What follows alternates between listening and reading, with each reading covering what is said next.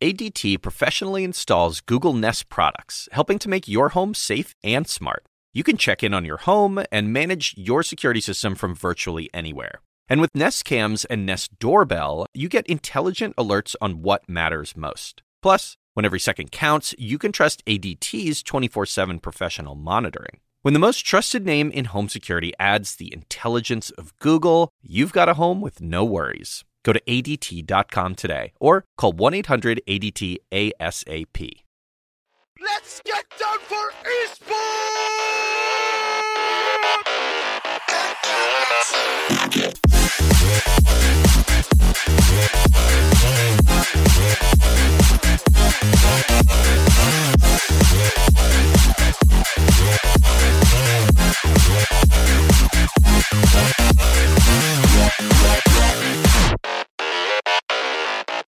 Hello and welcome back to yet another episode of Nerf This, the esports show that is so fucking ready for the holidays.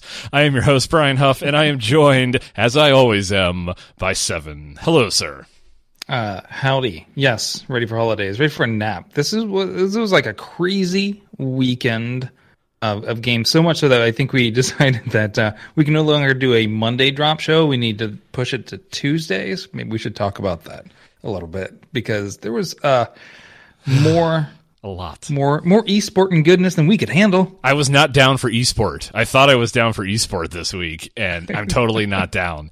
I think we jinxed ourselves because we came out of BlizzCon and we're like, it's the off season. It's time for a break. And it has been event after event after event, and we should know better by now, but we completely forgot about the off season in League of Legends, which was also amplified by the fact that they were turning 4 whole teams over.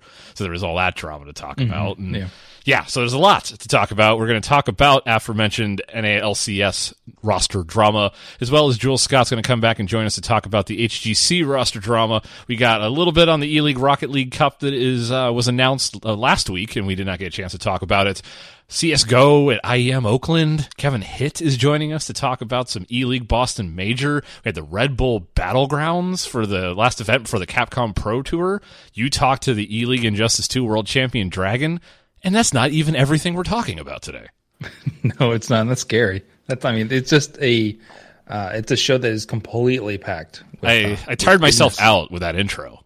Yeah, I thought it was already time to start watching esports again on the weekend. Well, you need to start now if you're going to watch it all. But first, most importantly, we need to have a drink. Oh, yeah. More so this week than normal. Would you like to go first? Yeah, so I picked up Jubilale from Deschutes Brewing. It's a festive winter ale. It's an ale with some winter warmer stuff. Yeah, ABV 6.7%. Winter warmers, okay. Like they mashed up some mittens and put them in there. Exactly. I think it's I don't know what's in it. It's winter weird warmers. Tasting. No, does it taste like a campfire? It's like I was trying to come up with something witty in terms of what they threw in there, like Santa Claus tears or something, but it's not really it. I don't know 100% what all is in it spice-wise. Probably some nutmeg kind of stuff. I feel like I struggled since I've been on the West Coast for this last better part of a decade that I can't find a good winter beer like I could back in the Ohio days. When Midwest. Because they have snow and they really know what it means to need to have a beer warm you up. Winter is, yeah. Yes. Winter isn't just it rains more. Yeah, exactly. It's it is 5 degrees colder and we have to bust out all our snow gear because it rains a little more, which is what they do here in Portland. I'm walking around, it's 55 and raining, and I'm just I'll throw a windbreaker on so my t-shirt doesn't get wet. And I'm looking around and people are parkas and ear muffs and all sorts of crazy crap. They don't understand. They really don't. Bunch of wusses. I am drinking, so I try to think, what would be the most trolly thing that I could drink? Right? I was there has to be something trolly that I could drink that would still be festive, that is just, super cliche. So I went to a company that I love, which is Seattle Cider Company. Every time I'm up there at Seattle, I make sure it's a go-to, right? I make sure that I always have that fallback if I can find nothing else in the cider department. Unfortunately, they make a very trolly flavor in pumpkin spice because you know, you've got to have the pumpkin spice. So I'm having their winter limited edition pumpkin spice cider. I'm not gonna lie, I had that last week, so it's good stuff. It actually is not bad. It's one of my favorites for them. It's not. Remember the pumpkin beer we had many years back? That like pumpkin. Yes, that was like they literally stuffed like 50 whole pumpkins into the bottle, and it was disgusting. Yeah, well, it wasn't the pumpkins. It was like 50 pounds of clove per one pumpkin, and it was awful. Do you want to know what's great? The other day, I made the mistake of buying that again, thinking that was the one of the good ones that we had. And it was not one of the good ones. It's awful. It was like it was made from like a 1990s goth chick who just like took her excess clove smoking and shoved it into a bottle. Yeah, I think. I feel like we just touched on some weird... There's some weird history there for me. Yeah, I dated a goth chick in high school. She smoked cloves. I don't want to talk about it. My therapist is still working on that with me. The show has gone off the rails. We've talked about weather and everything else that's awful in life. It's esports time. Moving on, let's talk a little PUBG. So IEM showcased 2 major games this year, one, of course, being Counter-Strike, which we'll get to later in the show. But this was the first big... I'm going to say the first, but one of the major tests for PUBG as an esport was a 2-day invitational tournament that included both invitees and open qualifiers and took place over 8 rounds, I believe it was. Yeah. With, quite frankly, a scoring system that I had to look up at least 10 different times while watching the tournament so I could keep track, because it was very opaque at times, so trying to keep track of who was actually winning from a tournament perspective was like a whole separate chore from who was winning on a round perspective. Yeah, it was a little different because first, second, I think third place got a static amount of points, and then you also got about, I think it was like 10 points per kill, if I'm correct. So for instance, in the final standings, Tempo Storm ended up second place, but never actually won any of those 8 rounds, where Digital Chaos, who won 2 of the 8, the only team to actually win 2 of them, came in 5th. So, again, the solid performances from Tempo Storm each and every round can equate to the basically landing in like second place every single time. And that's where the scoring system feels a little wonky because end of day 1, we had TSM, top of the charts, first place.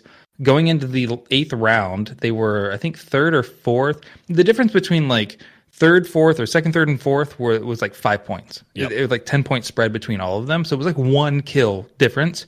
But TSM, I think they got like maybe like a top, I don't know, like top 3rd, top quarter finish in that one. I think like they got 9th out of 20 teams or something, or even like the 6th or something. And they ended up 6th on the final. So their ending performance number or the ranking really wasn't definitive of what they did all weekend, which is kind of strange. But if anything, it made the last round exciting because you had no idea what was going on. You had no idea how it was going to be scored. And you're just like, okay, we figure whoever's at the end may just win it. It was good, though. I really enjoyed everything that I watched. It was... So I have some feels here, some pretty strong feels. Now, I want to be clear here. This is not H1Z1 levels of catastrophe. I'm not going to go down that road. There's not hot pants involved. We're not super worked up about the presentation. But here's what I will say. It is not ready for prime time from a broadcast standpoint. The amount of times that the casters were forced to describe something they couldn't show you, or were literally talking through their commentary to the observers to try to get something on the screen, sometimes as basic as getting the mini map on the screen, and it's sometimes taking minutes of delay or us just never seeing that piece of action. There were times that we were stuck on this weird, like, I think it was in like round 4 especially, they were like in this weird, awkward 4 shot of FaZe literally doing nothing but being huddled in this like shed while they're like, oh my god, this is Cloud9's doing this and TSM snuck up and did that, and they're like begging and pleading with somebody to please switch to something more exciting than the 4 FaZe clan members just like picking their noses and taking a drink break. And there was a lot of that, and it made it frustrating, and some of the gruff, quite honestly misplaced, fell onto the casters when I feel like they were trying as hard as they could to do their job. it just is not ready. I heard a lot of rumors and talk about how the observers were experiencing a lot of lag, and sometimes they would not see something on their end until maybe a minute or two after it happened in the game, and it just made it very hard to follow it in real time. But overall, I do feel like from a observer experience, from a production experience, it definitely suffered and is not quite ready for prime time. Yeah, I mean, there's a lot of things you touched on there which are correct, and some of I am somewhat forgiving because of where the game is essentially in the stage of development. So multiple times you would see the lag portions. I mean, sometimes it was the equivalent from a frame rate standpoint as watching like a PowerPoint presentation. Like, there was just like, I think he's turning. I don't know, because it was like chop, chop, chop. And also, it's the same thing that I've experienced it playing, especially if you observe someone on your team after the fact, is when they're shooting, it doesn't always look like they're shooting on target because there's this weird delay with their aiming kind of thing. Right. And so they fire and they're hitting them and you're like, how was he leading him? It's like not even correct. Oh, I saw one of those where there was like a drive-by and he would literally on the screen look like he was shooting behind the guy. Like you saw the blast behind the guy, but the guy was taking damage all the way. And it was one of those just like lag things. Yeah, and so there's a lot of that, and you're very much correct in the sense of they had to make a lot of call-outs, like, hey, can we get this on screen? Can we get this on screen? They were kind of being subtle on it day one. Day two, it was just kind of like flat out. Like it was like, if we could get this on the screen, yada yada yada. And so they quit being nice about it. It felt like, but it's knowing that the observers were having lag or were behind. I totally get it. And yes, they sat on some dumb shots while there was a ton of stuff happening. I liken I like the event, but I also liken it to watching Voltron as like a kid or Thundercats as a kid, because your mind made up the differences of what was actually going on. I thought you were going to say it was actually worse than we remember it being. No. Well, it is. It is worse than we remember it being, because when you go back and watch, you're like, wow, that didn't really happen the way I remember it happening, because your mind filled in the blanks, and that's what you had to do with a lot of it. Great. So when the casters are explaining that, and all you have is like an overhead view of a bunch of like circles and dots, it's like old school, like swords and sorcery kind of thing, and just people pointing at each other like lines and stuff. My favorite part is like the line shooting across the screen, like some like Atari game. Like that's how I imagine PUBG is now, this like game of defenders. Yeah, and it was like that. I mean, but at the same point in time, it was really exhilarating when they actually got down to like the last few, because there was less people to watch, less things to kind of control, and you had a much smaller area to observe from. And I think that was what kind of would drag it back from just being a hot mess. Now, you have to give props to the whole ESL production crew, and I because it was not easy. This is, like you said, one of the biggest events that have gone on so far. Their setup was just absurd. Like, did you see like all the piles of computers and people? Like, it looked like a weird like 80s like Quake LAN convention, because they were just like these folding tables with like a drape over them, and then they're just like had these like partitioning dividers from like a Salesforce conference. It's a very strange setup. But it was, but at the same point in time, you just realize like how far and few between these LAN events are going to be, because it takes, in this case, it was 80 people. So there's at least 80 PCs just to have one round. And that's all going at the same time. Yeah. Yeah, that's way more than like DreamHack does at like Hearthstone, which is just two guys at like a pub table playing each other across from each other with like a backdrop. So the setup is way more intensive. And the game's not really ready. And I think there's a lot of tools that could help out, especially from a standpoint of giving the casters the ability to kind of switch some of the actions, even just views, even if it's just switch between this group and this group, like certain specific cameras on people. That would be great. I know it's hard to do as why you cast it. But if there was something that kind of popped up and was like, these two people are firing, or they're within that point of view, or even just zooming into certain areas of the map and giving like a full on overview, like kind of like what you got near the end, right? Because at the end, you got, when they were close enough, you got this nice overhead view showing positioning, and like he's in this building, he's around this corner. Like if we could there's enough time. I think one of the beauties of PlayerUnknown's Battlegrounds that we should see more of is there is that time, even more so than you get in Counter-Strike, to really talk about strategy. And to be fair, I give them a lot of props, because PUBG gets a lot of gruff for being slow at the beginning, right? It's slow, but the casters found a way to make it interesting. They talked a lot about strategy. They talked a lot about placement on the map and how they were going about it. TSM was doing this interesting move where they were just like tanking their way through the first couple of circles. And they're like, we're just going to stay up north and, we're going to try to stay on the edge. We're not going to really move into the zone until we feel like we have to. And they did a good job highlighting things like that. So it kept it interesting and didn't feel like, 5 minutes of action and 40 minutes of nothing. They did a very good job from that standpoint. But like you said, I'd like to see them do more of that. Some picture-in-picture stuff, some like callaways, just find some interesting stuff highlighting on the map. And even if you're like going back a couple minutes in time, you can get away with that early in the game, right? Where you can go back and say, here's this cool little thing that happened over here that you may have missed. Like you have plenty of opportunity to do that kind of thing that you wouldn't necessarily get to do in some other faster-moving esport with a shorter round time. Right, and on top of that, you also had instances of just where they wanted to call up the map so you could just show where people were for overall, right? And yep. Even Overwatch has done this thing, which is having a map where you can just see where people are overall and where they're pointing, and so just giving them the ability to kind of switch between that and whatever the current observer feed is. Then it's good, and I think that will solve a lot of problems, right? So they could talk about the strategy of where people are moving, like who's in Georgia Pole, who's doing, who's going to Chinky, and all this different stuff, right? So you can call out like the overhead map and explain some of the strategy, like TSM you talked about was just always kind of going way up to the northwest every time, kind of just didn't care about the blue, would kind of stroll in late.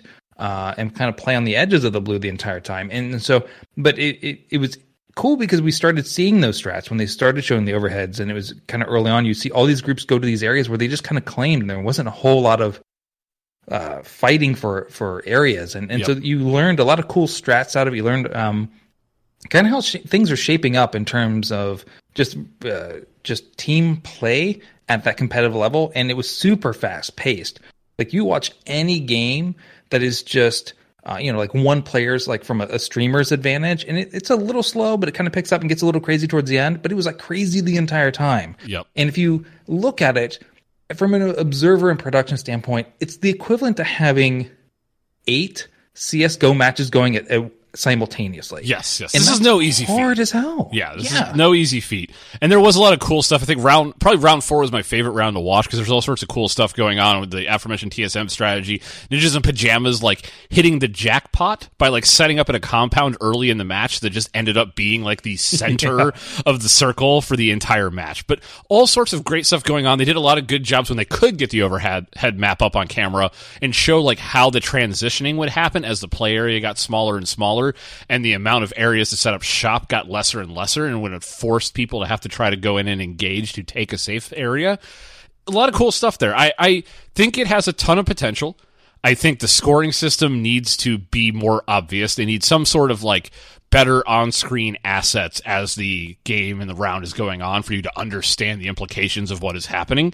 I think I would liken it to the economy in CSGO, where if you're not paying attention and the casters aren't doing a good job, the economy portion of Counter-Strike for a casual observer can be a little opaque. And I think we're seeing that with the scoring system that they're choosing to use right now in PUBG, but I think that can be fixed. And I think it's not an easy problem to solve. Like you said, this is a massive undertaking, just the sheer amount of people that it takes. And they were doing this live. This was not an H1Z1 situation where they had all this time to pre-produce it and still screwed it up. But like, if you're going to put something on this on, you're going to need a crap ton of observers, and you need a better system and better tools to make up for the fact that you just have to follow so many people. Yeah. It was a huge undertaking. I felt the need to just kind of like tweet at ESL and be like, bravo, I know that was a hard-ass weekend to run through. It's incredibly difficult. And the only precedent that's set is from CSGO and how many years of CSGO we have, and now you've got your first tournament, and everybody expects like CSGO level of production. Gotta be perfect. And it's not even there. I mean, Overwatch suffers from the same thing, but is it in all likelihood, it is flat out a lot easier to observe, and as much crap as we give it, because it's happening on a map that is like 1/200th of the size. Yes. And with quite a few less people. And you only have to cover, like 10, 15 minutes at most? like depending on how competitive a match it is at a time. Yeah. Pretty big undertaking. We should mention, it actually ends up getting won by an open qualifier, which was AAA against All Authority. They take home the $60K grand prize. So a cool little story to pop out of that. I don't know if you would have been able to infer that they were favorites or winning or losing until you got to the end regardless. But overall, I think it was a good major outing for PUBG. I think it's got a long way to go. I think they have some lessons to learn here. But overall, I was fairly well entertained. I think it did much better than most of us expected it was going to do. Yeah, I thought it was great. And I think even though it was an open qualifier team that did win it, really a lot of, I think for everybody, this was like their first actual LAN. So they've been playing a lot of it online. And so online, you've got all these different variables, like who maybe people have better computers, better connections, yada, yada, yada. But now they leveled the playing field hardware wise and ping wise. And you saw a lot of teams kind of who were really, really hot, like FaZe, for the most part, was just non-existent. Day one, right? And then day two kind of come back, and somehow they end up above TSM, who was basically above them the entire time until like the last round. So again, scoring makes no sense. But I really, really, really did enjoy it. I am a huge TSM fan on this one. So no allegiances to Cloud9 here. Clearly not. TSM all the way. Fairweather friend. I've been following Break and Smack for ages, so yeah, those guys are my favorite. I don't care wherever they go, that's my team. So yeah. Hopefully they'll go to Cloud9 so you won't look like such a schmuck. Well, come on, man. I've been following Break/Gaz, whatever his name's Gaz. I've been following him since he had like 32 people watching him on stream. So you're one of those people. You're a hipster. You're an esports hipster. Yeah, I knew Break before Break was actually cool. And then like Smack. I was even subbing to Smack when he was doing like late night, midnight runs, like the Midnight Daisy TV crew or whatever you would call it. Like there was like 3 or 4 of them, and he was still working at a hospital. Like just those guys have been old school Daisy mod days, Daisy, the actual standalone. A lot of the Arma mods for Battle Royale, like that. It's just, yeah, my favorites. I'm so happy, and I think we talked about like TSM going in early and picking up these guys who were the bigger streamers, and they were very, very like this. They were well known in the community, and they made a team out of them. And generally speaking, they did well. They did well. Yeah, I mean, it's a weird scoring system, but if you just look consistently, if you watch the matches, they were in it every time. Just sometimes you'd get screwed by like weird things, right? Like if you didn't get the last shot on somebody and they ended up like dying to the blue, like that's what happens, and then you lose a point that way, and it's a weird system. And I think their strategy worked against them in some ways. Their strategy to kind of come in late and play cleanup, and then have higher rankings within the top 3 each round versus more kills is what kind of hurt them. But again, the difference between 6th place and even like the team before them was actually 2 kills. Yeah, 2 kills. And all that is like one missed shot, because a lot of their fights near the end, because of the strategy that they played, were always near the edge. And if they just weren't, if they didn't get the kill quick enough and the edge took them out, like, well, and like 10 kills, if they got 10 kills over 2 days, 8 rounds, they would actually end up being second. Like that's it. That's like literally one round of play can be 10 kills. Just spread that out, one more kill per round almost, and they would have easily been third. They're gonna have to tweak that scoring system. I think. I think it's not representative of who is the best players. Yeah, and just one more time to talk about it. Like even the cast was like, "Well, we think anybody up to 8th place could technically win." Okay, so then why are we? Yeah, they're like, first they're like, up to 7th can do it, and then, no, we think it's actually 8th. Let me get out my abacus. It kept it exciting, but sure, AAA runs away with it. Yes. Moving on, I want to make a quick note because we didn't get a chance to talk about this yet, but ELEAGUE announced the next ELEAGUE event, which is going to be the Rocket League Cup. This is an invitational tournament involving 8 organizations that will all be invited by ELEAGUE. This is another weird one where it's not going to be broadcast on TBS in the traditional manner. This is going to be more what we saw them kind of do with Dota, except there will be an actual tournament. That tournament will take place the 1st, 2nd, and 3rd of December. That will be on Twitch and YouTube Gaming. and then we will get like a behind-the-scenes documentary about the teams involved with the Rocket League Cup on the 1st, 8th, and 15th, all at 10 p.m. Eastern and Pacific on TBS. So them kind of like doing the actual competition off television, but doing some documentary-style programming on television. Going to be interesting. I think the one thing that kind of just blows my mind is nobody outside of the RLCS has actually, like, I wonder if they're doing this on purpose, but there has been nobody to come in and just take Rocket League as we know it, as we believe it to be good, and just hold a higher profile tournament. Like, why is this not allowed? Because it seems like a no fucking brainer at this point to me. Like, if ELEAGUE could have just come in, taken the best of 8, done this soccer style format that they're going for on bloody television in 3 versus 3 instead of the BS 2 versus 2 that we saw in that NBC Universal tournament that they ran. Yeah, I was going to bring that up. Yeah. It'd be glorious. But instead, like, sorry, ELEAGUE, but, like, this is fine and great, but then we're going to, like, show some documentary crap. And, like, they do good work. The Dota stuff was awesome, and I get that. But, like, I don't know. It feels like there's got to be something. Probably the same person that refuses to answer our emails at Psyonix is also the person in charge of deciding whether or not these things get approved for real events, because right now it just doesn't seem to be happening. Yeah, I was talking to someone in a coffee shop a couple hours ago and mentioned... Is this like our IHOP guy? Yeah, I got a source. But anyways, he was talking about Rocket League, and that's like his game. And I was explaining like how easy it is to watch, how easy it is to pick up. And I think it's like one of the most relatable esports games out there.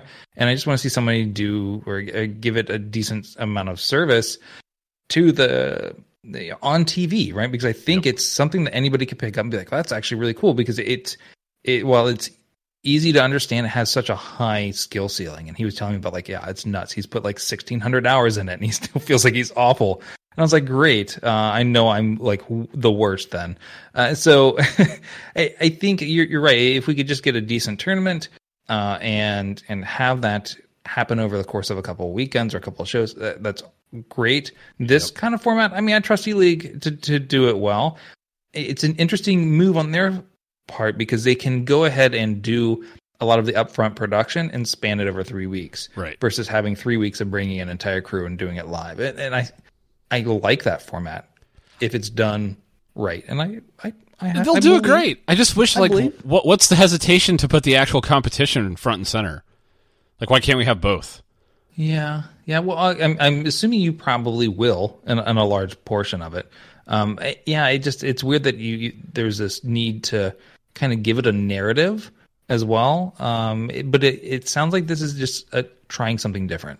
And for sure, I believe in trying something different, because this may be way cooler than sitting and watching it in a bar. But I think this is one of those games I think that doesn't need it. Give Rocket League a chance.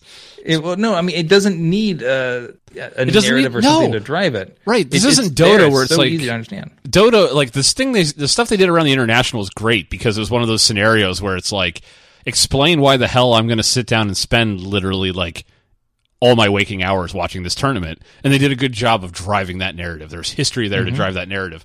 This is like, we're already going to know the results by the time the 8th and the 15th episode roll around. There's going to be it's not like an H1Z1 NDA type situation. Like, I can go watch it on Twitch and see what happens, and I'll know the results, and then I'll watch some like stylized ESPN-esque behind the scenes documentary style for it, which is okay. Like, there's nothing wrong with that.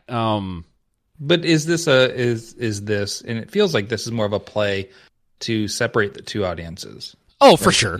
I mean, this is what you see, not to draw too. This is interesting because they actually work with WWE, but WWE will do this a lot, right? Where they'll have a pay-per-view, hardcore wrestling fans like myself will watch it, and then they'll do what they call like WWE 365 or WWE 24, which is like those ESPN 60 behind the scenes kind of things that they put out on YouTube after to kind of humanize it for, just people oiling people up. Yeah, totes. Like they're like spraying their hair down so it's all wet and not frizzy when you're in there body slamming dudes. Like, you gotta, it's all about the lock game. Your hair just gotta be on point when you're body slamming, oiled up dudes.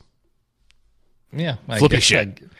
Yeah, flippy shit. Flippy shit. Yeah. So that's going to be coming up Friday, December 1st, 2nd, and 3rd on Twitch, starting at 2 p.m. Eastern, and the docu-series, we'll call it, documentary series, whatever it is, December 1st, December 8th, and December 15th, all Fridays, 10 p.m. Eastern Pacific on TBS. Moving along, we're now going to be joined by Jules Scott, who's going to talk to us a little bit about the HGC roster apocalypse that has been going on. That's so intense that they get their own, like, League of Legends style super thread on Reddit. And we are now joined once again by my favorite HGC correspondent, Convert to Raids, Jules Scott. Jules, welcome back to the show. Hi again. Thank you so much for bringing me back. It was such a great time last week, and I'm super stoked about what we're going to talk about today. Yes, the HGC is not immune to Rosterpocalypse, and as you pointed out, has become quite the hobby of some Redditors to predict and follow this particular phenomenon. But so there's two things going on. One, there's just like this amazing mega thread, and we'll link this out on Twitter with the show, that is doing a ridiculous job of just like basically stalking all the HGC players to make sure that if they slip up, we know about it. But more importantly, this other strange leaked thread that has correctly predicted so far all the roster moves and the order in which they're being announced, which is like very reminiscent of the leaked thread that has predicted all the heroes and the order that they will be announced. So this is kind of weird. This is like a beard stroking moment right here, because you're thinking about it and saying, I'll do it where for is you. This information? There you go. He's doing it for us on video, you guys. It is very, very head scratching, to say the least. But what's been really cool to see is that there is someone who's actually dedicated to the Heroes of the Storm Reddit, putting in this mega thread of all the moves that have been happening by all the regions, and also listing who's out there as free agents for those that are looking to kind of recruit for their teams. This is the first time that I've remembered seeing a mega thread like this. I may be wrong, but the comprehensiveness of this mega thread is definitely up to like high levels. They're hitting anything from like people hear something on a Twitch stream and they're throwing it into Reddit and tagging the guy who's doing this thread. And so we're learning about stuff from some maybe loose-lipped Twitch streamers that are that never happens. What are you talking about? They're always professional and never ever leak anything. One of them was pretty funny. Schwimpy from Fnatic was streaming and said something to another player on while he was streaming in whispers, or something was said to him. I can't remember which one it was. And the response was streaming, clear chat. And of course someone clipped it. And of course someone went to Reddit and posted it. So this is how people are finding out, like, ooh, what's the new Fnatic roster? Well, I think we figured it out, you guys. This is such a weird phenomenon that we don't have to deal with traditional sports. Like, you don't have all these guys just like, there's a camera in practice and they're all talking about the moves that are going to be made. That's essentially what we have with Twitch. And yeah, combine that with streamers that aren't paying attention and are really, really bad at keeping secrets, generally speaking. And we don't even need Twitlongers anymore for this. We just watch them, wait for them to leak it on the stream. So this Rosterpocalypse leaked thread has done an amazing job of predicting all these moves. I think the most important one to start out with is Tempo Storm, which is basically just putting together a super team. Now, I don't want to dull this any, but super teams very rarely work out, but they are certainly going to make a crack at it. Absolutely. Yeah, I think the last NA super team we thought possibly could have been was Gale Force Esports. I will say on the record, though, when Gale Force came out in Phase 2 with their current roster, which includes it was Michael Udall, K1 Pro, King Caffeine, Fan, and Akaface, and everyone goes, oh my gosh, mega team. And I looked at that team and I said, they're doomed. They are doomed. And yeah, egos. And I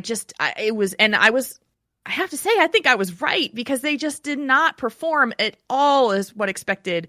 People thought this super mega team. Now, I will say the new team, Tempo Storm, now with Glaurung, Fan, June, Caterpillar, and Psalm, I call that a super team. We have an ego problem, though. Like, I feel like so.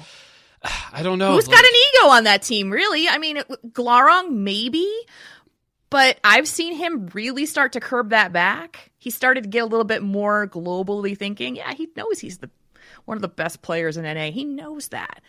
But Fan also is one of the best players in NA, and he still has, I think the two of them together, I don't know. June is totally not an ego guy. Caterpillar, I don't know. Psalm is an ego guy. I know he's an ego guy. So maybe he's the issue that we'll have to contend with when it's coming to like Glarong and Fan Psalm, who's going to be like top dog on that assassin roster. But I don't know. I think I'm a Tempo Storm fan now. No more Roll20?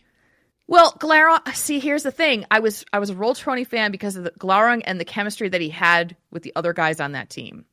That when he left, I was like, okay, wherever Glarong goes, I'm gonna take a look and see what I see. And then they put Glarong and Fan together, and I love Fan, and I'm like, oh, okay, I think it's Tempo Storm, which pains me because I did not like the previous Tempo Storm roster at all. So they went from like my most hated NA team to now my favorite NA team.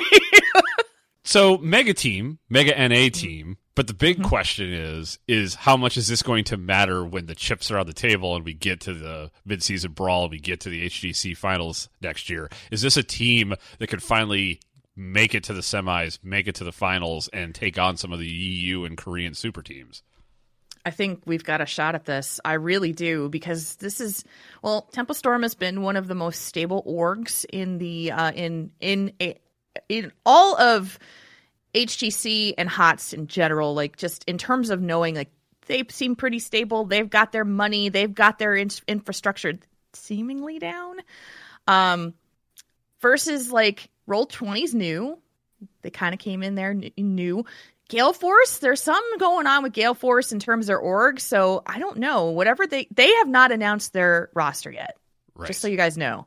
We do not know what their roster is as of the moment of this recording. My guess is it's going to come out tomorrow when we actually have the show release. That's how it always works, trust me. All the big news comes out like 30 seconds after I hit the publish button. I know. So Gale Force, I don't think they're going to be a very strong team based on the rumors. If that Rosterpocalypse thread is correct, Gale Force Esports is going to be made up of B-Kid and Big Impact from Lag Force and Fury from Tempo Storm. The throwaways. Yeah. Kind of feels that way. I mean, with Fan going, like, we already know that's a thing. Based on the previous announcements. So they went from super team to kind of a bit of a cobbled together roster, really, at this point, it kind of feels like.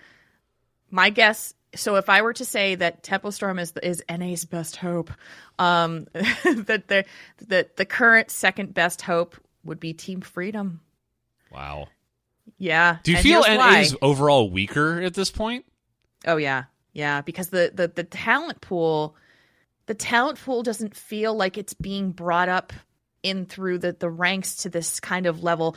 There are certain players that I would say are at the premier tier. You know, when you think about people like, you know, Glarong and Fan, premier tier. June is one of the best supports out there. Psalm is one of the best assassins out there. But then you've got Gale Force, who's left behind there. They think that K1 Pro is out of Gale Force. K1 Pro used to be like the guy. He was like the guy in Cloud9. And King Caffeine used to be the tank. And now these guys are just like, that's 2 years ago. These were the guys that they were calling them best tank, best assassin, best flex player. And now they're just like where's the talent that's coming to replace them if they're even being phased out after 2 years? Yep. And not because there's these amazing other options, right? Like, it's not like, oh, these other people have come up and the bar has been raised in NA, but it really just feels like a consolidation of power at this point. Yeah, and honestly, the best proving grounds that have been out there has been Heroes of the Dorm. So then you've got people like Cure, who actually came out of Heroes of the Dorm and went into, now he's going to be moved into Team Freedom. Oh, he was in Team Freedom, sorry. He was released, and now he's moving to Roll20. There were a bunch of other guys that came out of that, was it the UT Arlington team from Heroes of the Dorm? But that's it. Like, I don't see those guys on the ladder. I don't see them streaming. I don't see them showing up into the Open League. These games are just kind of like, oh. They're there, where's so the we can talent? say that they're there. Like, we're trying. Yeah. And that brings up I'm an gonna interesting pull- point, because the former Naventec squad that has obviously been having issues, there's all these rumors of them not getting paid and things of that nature. Ooh, yeah. And they've already had to reform. Now that, reformed squad also looking likely to be disbanded, which means that we're now going to bring up a squad from the Open League, I believe is how this works, correct? Yeah. And Yeah. I don't know how exciting that really sounds given the level of play that we've seen. The next, well, if Lag Force, formerly Naventec, is disbanded, which it really does sound like it's going there according to the Rosterpocalypse thread, then we have imported support who's going to be brought in from the Open division. They actually did not qualify out of the Crucible.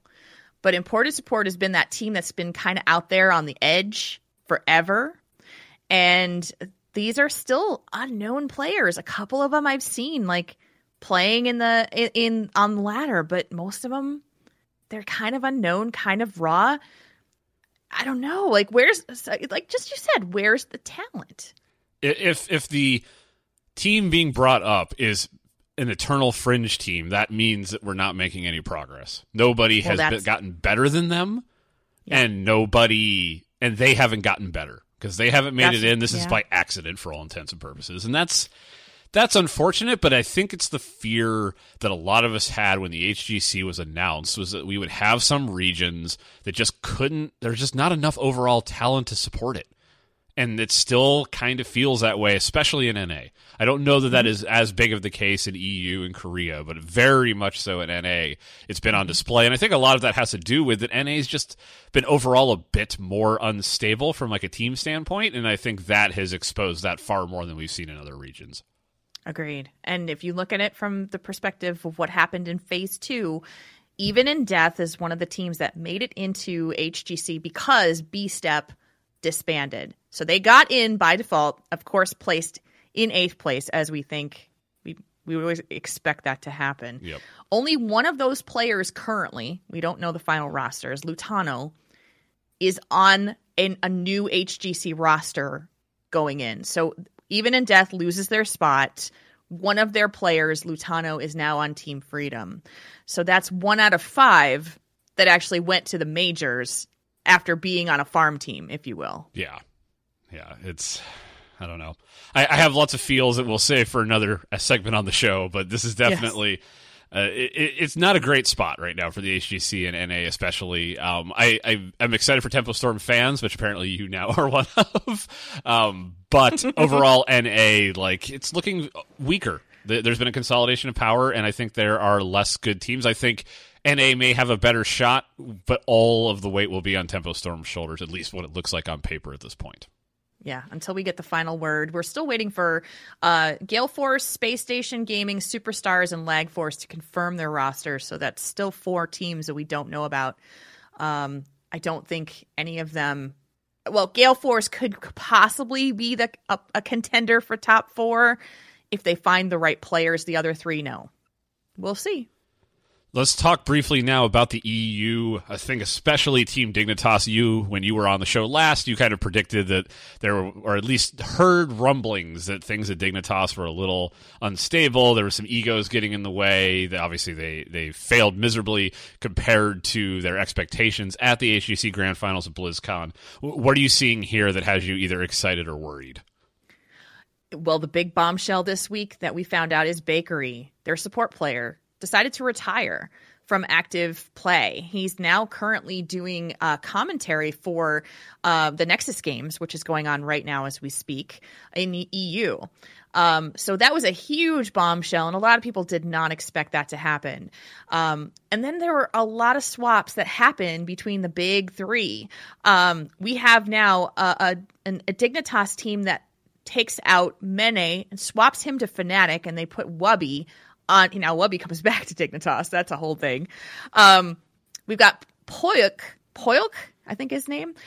He comes from Team Zealots into the team. Zalia goes from assassin to support. So they've done everything, switched it all around. It was a big deal for Dignitas. I can't even tell you what I think about this team because I don't know. all of this is, I mean, obviously with Bakery leaving, that's completely out of left field. Nobody really expected that. I think when we were trying to predict what could possibly be going on, I don't know that that was on anybody's list as far as like the likely scenarios that were going to happen. And it kind of feels like that was the case for them too, because this does not feel like a very solid plan roster-wise. Like when you've got people swapping roles to make rooms for the people you can get, that often, not always, but often is a bad sign because you're trying to make it work with the players that you have. Yeah. And so, but I think that I will dare to say that the swaps and the Rosterpocalypse has hit Fnatic even harder, which was actually surprising and not surprising. What was not surprising to me is that they did decide to release Schwimpy. And they, of course, as I mentioned, they took Mene in and sent Wubby over to Dignitas, but they pulled in Bad Benny from Team Expert, who is known as one of the best tanks in EU, if not in the world.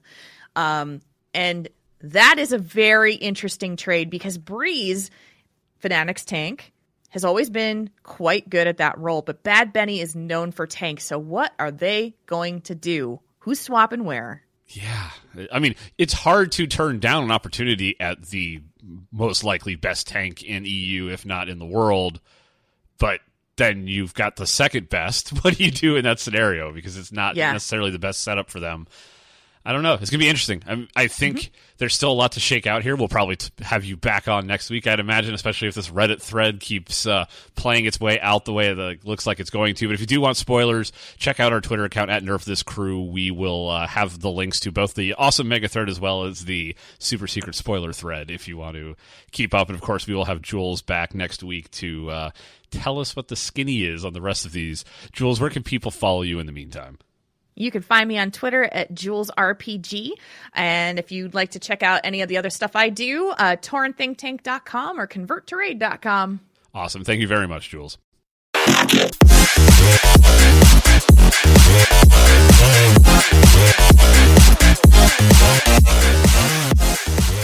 And we're back. It is now time to talk a little Counter-Strike. Actually, not a little Counter-Strike, a lot of Counter-Strike. We, of course, had IEM Oakland going on this weekend. All the esports you could possibly watch, and there was a ton of Counter-Strike, and most importantly, a ton of Ninjas in Pajamas. This was a very, very entertaining grand finals between Ninjas in Pajamas and FaZe. Forest, I got to say this right from the get. Forest and Rez, especially in that first map, put on a masterclass. Like, there was just some amazing play there. And to be fair, FaZe, a little uncomfortable on Cobblestone, obviously not really their forte. They kind of wanted to get it out of the way from the very beginning. But overall, like, it was a nice matchup. Like, you and I give IEM some shit from time to time for, not always being the top-notch competitions. But this was good. This was good for, in my opinion, especially a team in like Ninjas in Pajamas that desperately needed something like this going into the major, and this was a good turnout for them. It really, really was. And I think it kind of harkens back to Epicenter and Virtus Pro, where they kind of came out of nowhere, and they're like, wow, this is like the Virtus Pro of like in good form, and this is what they can actually do. And so Ninjas in Pajamas has had some roster shuffles going on. They've not been on point. They've kind of been lackluster here and there. They've had brief moments of doing some amazing stuff, but this matchup against FaZe, who is probably in the peak of form that they've been in even all year. Like, they started off the year really, really amazing, kind of slowed down, I guess, a little bit in the summer, and then are now just like back and roaring with the addition of with Olafmeister. And the thing that NIP did here is, and you mentioned Forest, you mentioned Rez, but at any point in time, if you tried to key on one of them, someone else would step up, right? Mm-hmm. Get right. It would be up on some crates. Draken was just pulling off some amazing shots. Exist, game 5, holy crap. He came out of nowhere. He was just like God mode, just running through and just people dying all around him. And so it just became really difficult for FaZe and for Kerrigan to call shots and be like, okay, here's who we need to lock down. Here's what we need to focus on. Here's how we would need to rotate to the different bomb sites. Because it was just everybody on NIP was just playing the best I've seen them play and for so long. Out of their minds. Yeah, and FaZe was just, granted, it did go to game 5, right? But it was just, it was just a hot mess for FaZe. Especially, you could just see them just super, super defeated. Even though the Cash Game 5 ended up 16-10, they were just done. Well, because by the time it was over, they should have had this, right? Like, on paper, FaZe, like on paper going into this matchup, if you saw FaZe versus Ninjas in Pajamas, you thought FaZe is going to have a pretty good shot at this. Like they shouldn't struggle as much as they did. And to be fair, Ninjas in Pajamas definitely had some slip-ups. Even in map 1, they had a hard time closing it out. I think they went like 5 or 6 rounds to get those last 2 wins. And so it wasn't perfectly smooth, but if you think about what you expect from Ninjas in Pajamas going into IEM and what we got out of it, you can not discount the huge morale boost this must be, because like you said, every map had a new superstar for Ninjas in Pajamas, and they were able to distribute load throughout that matchup so that no matter who FaZe decided to single out, somebody else just said, that's fine, I got this. And that's what you need. And then they got it in spades against one of the toughest teams in Counter-Strike right now. Yeah, and you're right. FaZe should have had this, and I think everybody expected an easy steamroll for FaZe, even though NIP had been playing well all tournament long. Obviously, I mean, they both were top of their group, and you can't discount the fact that this is NIP essentially playing for a repeat at IEM Oakland because they won it last year, and they've done it again, and they win this year, obviously. So both teams kind of defined that group curse where you immediately get thrown into the semis and then just fall out. And they both won onto the finals. And so it's no surprise that it was such a strong matchup between the two. I haven't seen FaZe. It's on Game 5. I haven't seen them that defeated. Just even though they still could have pulled it back, they still could have done something. Yeah, their economy was destroyed or whatever. But they had like a few moments of brilliance. I think it was like Kerrigan, like a clutch 4K after Exist like rips through 2 members right of FaZe as they're like right out of the gate, right as they push A, and this is match point. And Kerrigan just I don't know what he did. I don't know how he got inside the machine and he just made everybody die, but he did it, and it was super, super impressive. But they switched the camera over to them. They're all just like, oh, we're fucked. And it's like wait, where's the hype, man? Kerrigan just made like probably the coolest play of the tournament, and you guys are all like, yeah, man, we're fucked. That was all for nothing. Like, we just wasted our time. Well, granted, I mean, that was 15-10 at that point, but still, like, come on. Well, and the way that Ninjas in Pajamas struggled throughout that matchup to close things out, 15-10, dire straits, but like not completely out of the question. Like, there was some tough times for Dip to put it away, but not going to do it with that attitude. No, and you could also see that, especially after Exist like tearing through them at that final match point. They kind of were just like, it's ours. I think even the cast was like, okay, cool, it's done. Exist and like Get Right, I think just tore through people, and they're like, yeah, it's over. And I think even NIP realized that. And then after they lost, Kerrigan and FaZe should just be like, yes, we're beasts, we're back, we've got a chance. It was NIP being like, we hold on a minute. Like, they were more depressed about it than FaZe was actually excited about it. It was just such a weird camera shot, because you would think that this was going to be one of those like 16 threes. It just wasn't FaZe for some reason. Something happened. Like, Nico just looked depressed. And I don't know. I don't know what happened to FaZe on this. They kind of lost it mentally, I think, partway through. Because I think they assumed themselves that they were going to steamroll it. Yeah, and I think that's exactly, you hit it right on the head, right? Like, to them, anything but a steamroll was a loss. Like, they went in there with very high expectations. I think they probably looked at this matchup on paper and said, this is pretty easy for us. Like, we'll take care of Ninjas in Pajamas. Like, they made a gutsy but smart move in getting Cobblestone out of the way at the very beginning. They'd only had one match on LAN on Cobblestone, and they had lost it. Like, we're not comfortable here. Let's get it out of the way. But they just never found their footing. Like, even when they won, there was just like this, like you said, their attitude was just like, there was just something missing there. They sucked a lot of the energy out of them in that first map, and it just carried throughout the rest of the tournament.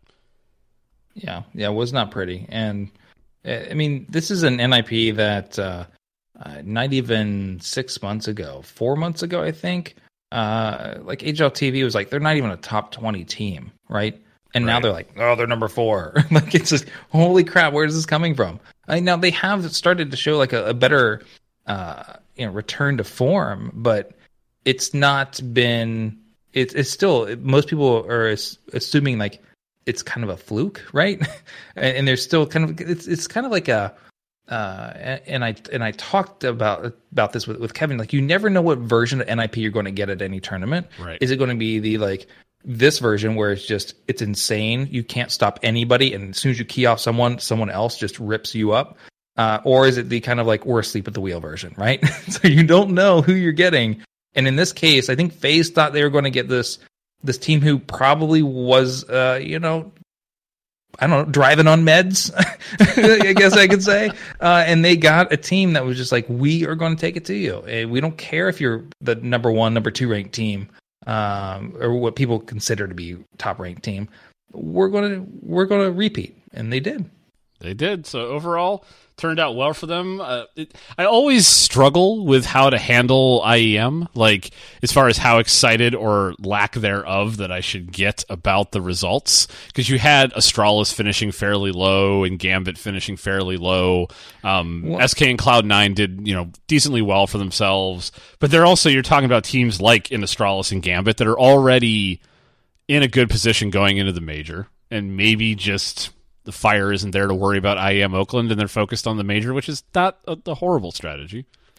Yeah, I mean, you did have Astralis kind of bow out in that kind of 7th to 8th range, and that's largely because I think there was some issues with some health issues, like someone had food poisoning or was sick, or had been sick and still flew in to do it, and maybe it was Device, I think, and so even after they lost, they immediately just like, peace out, we're getting back on a plane, we don't care. Right. And they had like a signing to do, and people got all pissed off about it because he skipped it.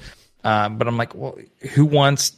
Hey, will you sign my shirt? And then they just dump everything they've ever eaten all over you. Like, why would you want to like risk that, right? Right. Give a man some space and some toilet paper. But like, I don't know. I don't think Astralis is at their top. Again, Cloud9 coming in 3rd to 4th. SK, you still had some strong teams in this. I mean, right. Gambit has been hit or miss at times. Optic is going through some things. Liquid, fairly disappointing finish for them on that 11th to 12th range. There was decent teams. I think even though the kind of the bottom half, you look at, you're like, some of these teams should have placed higher. It just goes to show you that like NIP and FaZe were very, very strong this tournament. They were determined to be 1st and 2nd. Maybe not in their minds did FaZe think they'd be 2nd, but still, whatever. They thought they were going home with $125,000, not $50,000. But I guess Kerrigan tried. Yeah, nobody cared. Well, and the interesting spot is, if I'm reading this correctly, Ninja's Pajamas, like, because of how they finished at the last major, or not participating in the last major, has no in for the Boston major at this point, right? They're not one. I don't think they're one of the legend teams. They are not one of the legend teams. They're not of it, and they're not one of the bottom 8 that are allowed to qualify for the major from the previous major. Yeah. So they're. Interesting. They were not doing well mid-year, and people largely discounted them. I still find it really funny that they're considered like a top 5 team right now.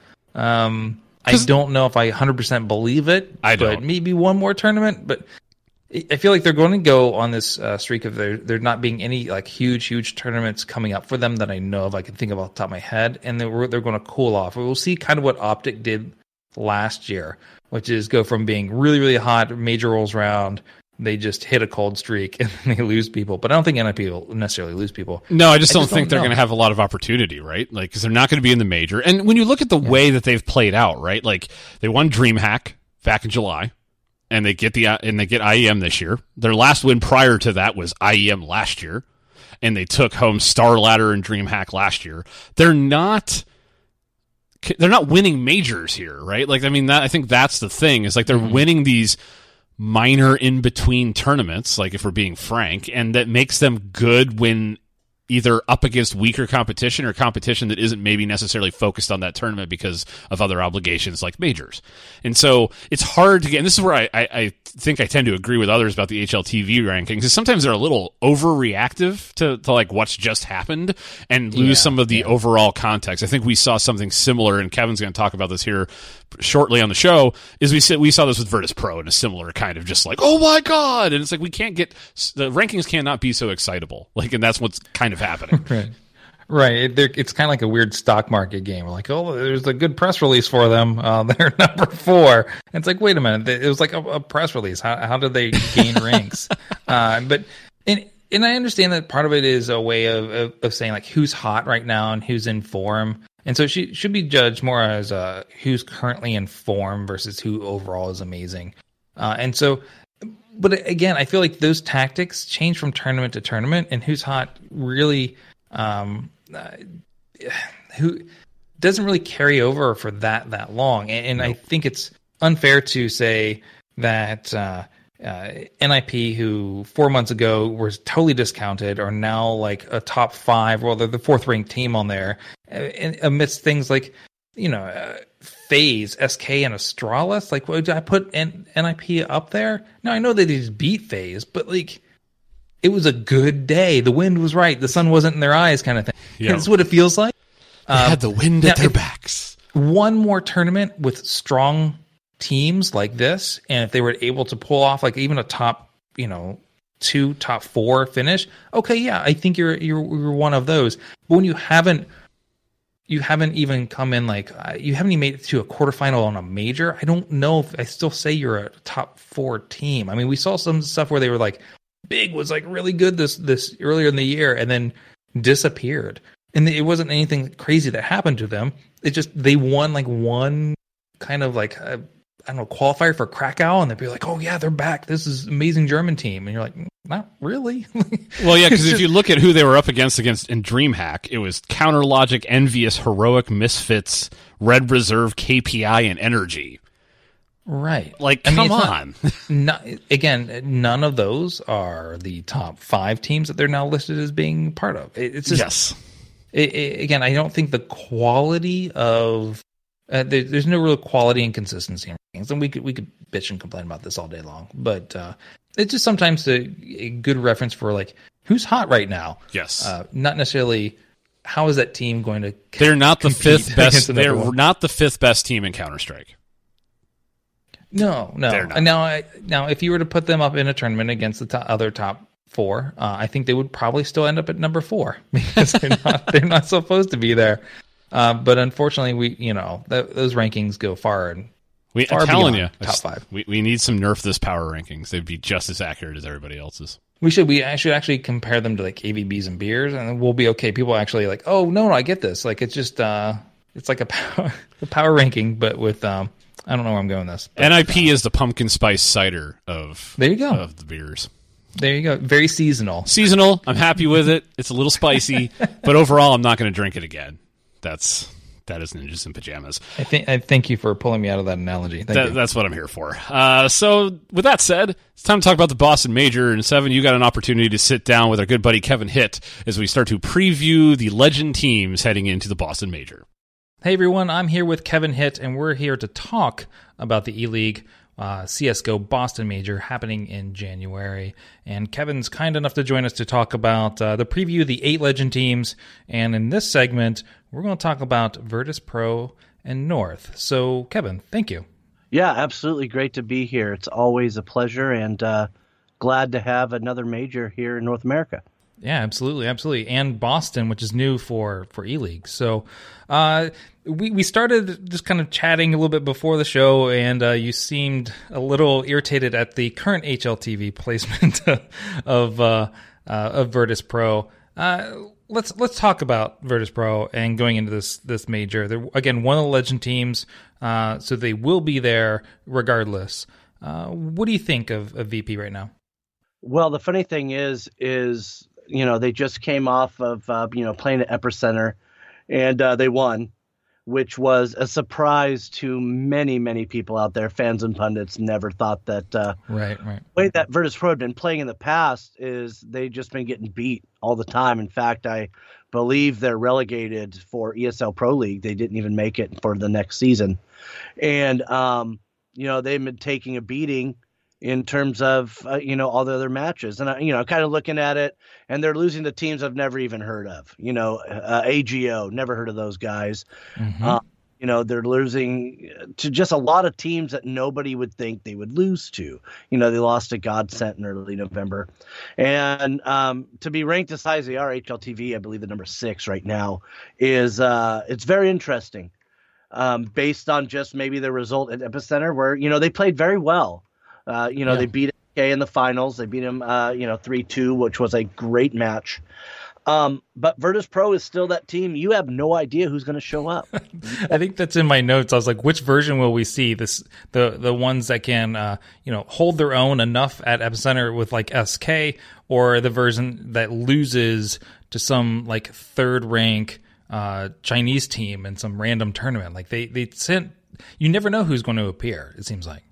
Yeah, and the cool thing is, and there was 2 ways that Virtus Pro could have gone from when they signed that new contract. They're all making big time money now, and they got locked in. I think it was last year they signed like a 4-year deal, and I know they're just making ungodly amount of salary per month. And there's 2 ways you can go.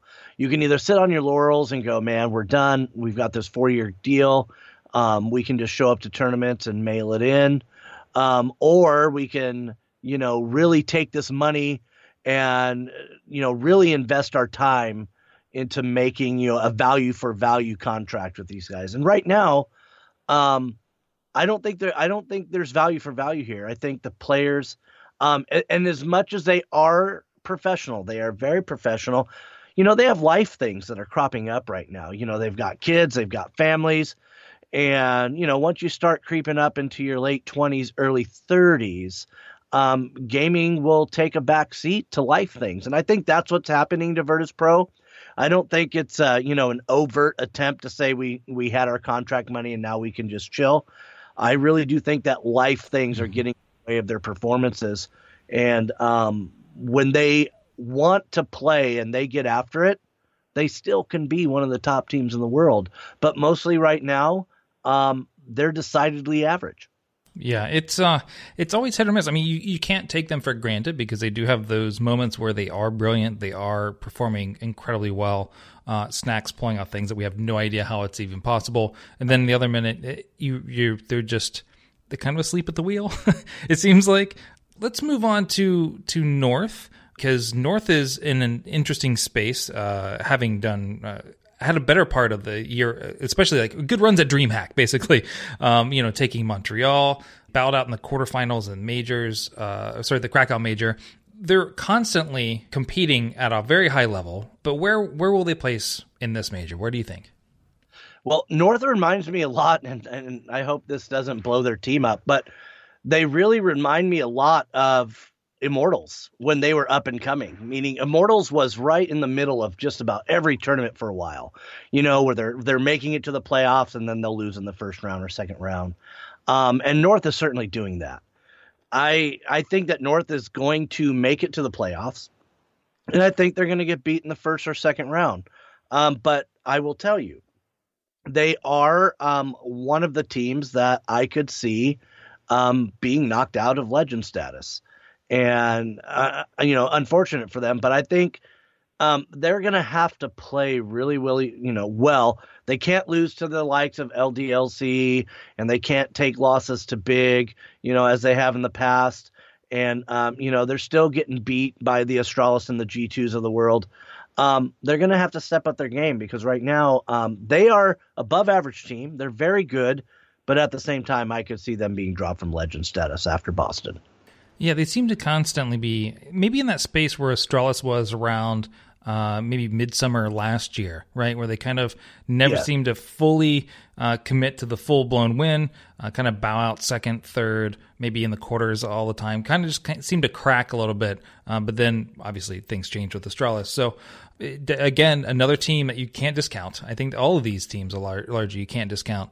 But I don't see North going the full full run, not this time around. They've been playing well, but again, middle of the pack still, maybe top middle of the pack. And Kevin, real quick before I let you go, where can people find you on the interwebs? Yeah, you can see me on Twitter at Kevin_Hitt. My stuff, I'm living that freelance life right now, so you can see my stuff on ESPN, Red Bull Esports, and a new little venture called Break the Game. So go ahead and check those out. Kevin, thank you for taking your time, taking some time and chatting a little bit about a couple of our legend teams going into the E-League Boston Major. Again, that Boston Major is, the qualifiers start January 12th through 15th, the group stage, January 19th through 22nd, and of course the quarters, semis, and the championship is January 26th through 28th. That is, obviously go over there to eleague.com and you can sort all that out.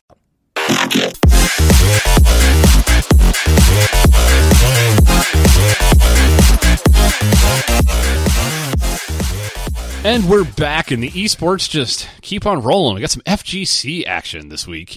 Yet another event that you and I completely forgot about when we thought things were over come BlizzCon time is the Capcom Cup. And we had the final regional event going into the Capcom Cup, the Red Bull Battlegrounds in Boston. And it was quite the interesting... I don't even know. I know where to start with this, which is... Smug got a little too smug, and that's the whole story here, because IEM came out of nowhere, literally out of nowhere, and just it was so fun to watch. I almost feel bad giving away the results right now. So if you have not seen Red Bull Battlegrounds yet, pause the show. Go watch the last 3 matches. So watch the Punk... I can't even say who to watch. Just watch the last 3 matches, and it will be worth it because the way it plays out is great. Now that you've done that and you're back, let's talk about this.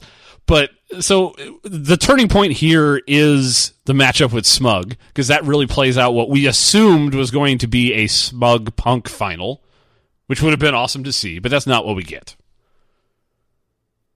No. The way everything goes down is incredibly... just I don't know. It's something to watch and something to almost watch in awe, because you're looking at IDOM, who most people don't know. I think the only real reference to a kid doesn't even have Twitter, right? No. It's just not that that's a horrible thing. It's bravo, millennial, bravo. But it's one of those things where it's he's not really well known in the scene. I think K-Brad was talking about him just wrecking New York last year at this time. Yep. So it's one of those things where people were just underestimating him completely. So if you go and you watch the winners final, which is Punk against IDOM, he goes up 2-0 on Punk, and you just see Punk start sweating. It's wait a minute. He's kind of there happy go lucky, kind of whatever.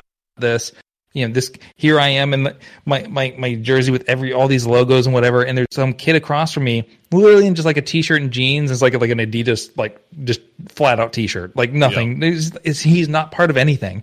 Which I think will change this week. But he basically, he got there and was, I feel disrespected by Punk. He went through Smug. He tore through Smug. He tore through Justin Wong. He went through some strong people. Now Smug even knocked out Knuckle Dude. He's up there competing with the best people. Yep, and that IDOM Smug match, the Laura versus Balrog, he came back and reverse swept Smug. And if you want the story, just take a screenshot of Smug after every round and play a nice little flip book as you watch him go from being Smug, no pun intended, to just getting rolled. And it was so glorious to watch. I love Smug, he's great, but he got fed, and it was so good to see. Yeah. Yeah, he did. He came back from 0-2, down, obviously down 2 rounds against Smug, won 3 straight, and then had to, after he got knocked down by Punk, who basically reverse swept him, he had to go against Smug again in the losers final, and which he took 2 more straight, and just Smug, man, he felt defeated. That's 5 straight rounds that were just stripped from him, from this kid across from him, who he almost knocked out. He came within a round, 2 rounds of knocking him out. There was only in that first matchup between them, IDOM had only taken 1 round off Smug in those first 2, and Smug IDOM just figured him out. is really what it boiled down to. He Yeah. started to get his projectile spacing better. The mix-ups were insane in the second half of that match against Smug. It was really, really well done. You want again, like we try to point out these matches that you should watch to get excited about a particular genre. The IDOM Smug match was just the best 15 minutes of FGC that I've watched in a while. Yeah, and now the final doesn't really speak to much except for the fact of this is what happens when Punk shows respect. Punk's face, I think I even took a screenshot of it. I was like, this is what happens when you realize you disrespected the kid across from you and he's actually good. I mean, he 3-0s him in the end. And so that's not really indicative of IDOM's journey through everything because it was very much a different story. Yep.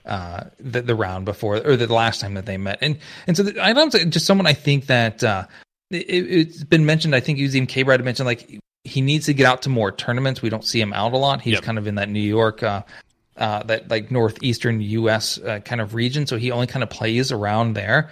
And it would not surprise me if he gets picked up by the end of this week or end of next week, by the end of the month even, someone will sponsor him and get him out to more tournaments because he's competing at this incredible level. And what would he do with some more experience, right? Like when he got out there, he's playing some of the West Coast tournaments. He's playing these guys more often. We're seeing more of him. It was damn good.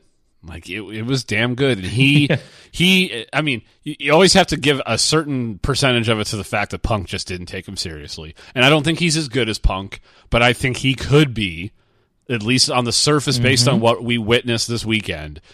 He's pretty damn good. And for what he did to Smug alone, he should be respected in what he could possibly do.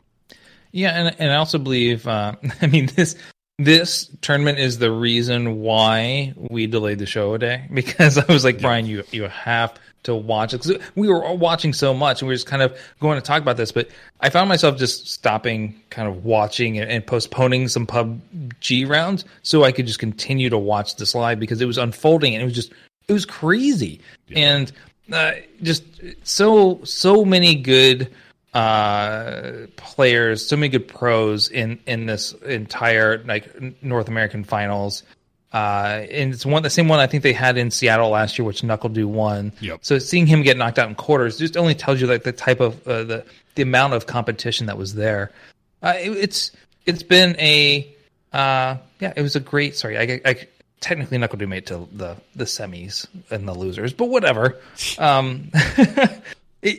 IEM was the narrative. I think I mentioned this. IEM was definitely the narrative of this. And to see someone sitting across the stage and people were just not really respecting him, and he's tearing through the best. And just had the same look on his face the whole time, right? Like he just kind of did his thing. Smug tried to mess with him with a handshake, and he was just kind of like, yeah, whatever. And like he stayed cool. He did a good job. I don't know how much of it was staying cool or how much of it was just like I don't understand how tournaments are run kind of thing. Like it doesn't matter. It had the same effect. But it's like the beauty of the FGC, right? You can get someone who's literally just plays a ton in their local area, who's just amazing, and can go up against pros at this sort of level, and then just perform. And you're like, holy crap, who is this person? Right? You occasionally get a unicorn like this, and I think IEM's the unicorn of the Capcom Pro Tour, like the North American one. Like this, I don't know. This Battlegrounds was so much more fun. Of course, this is like when we got super pumped about Ricky Ortiz last year, and that's just all gone to shit. So yeah, Ricky's not done so great. She's not done great this year. We have the podcast curse. IDOM will never win again. Right. He won't get picked up. He'll have to file for bankruptcy or like I don't know. He starts to play Clay Fighter professionally. Like it's all down. He'll hop on Twitter and then his whole life will go to. He's just doing twit longers. Like it's just. Oh man, I'm looking for a team. My old team sucks. I'm not very good, but I could use some help. And if you want to pay me to help me, it'll be great. Oh man, Twitter. Oh man, keeping with the FGC, you got an opportunity post Injustice 2 World Championship to sit down with Dragon to talk to him about how that all went down.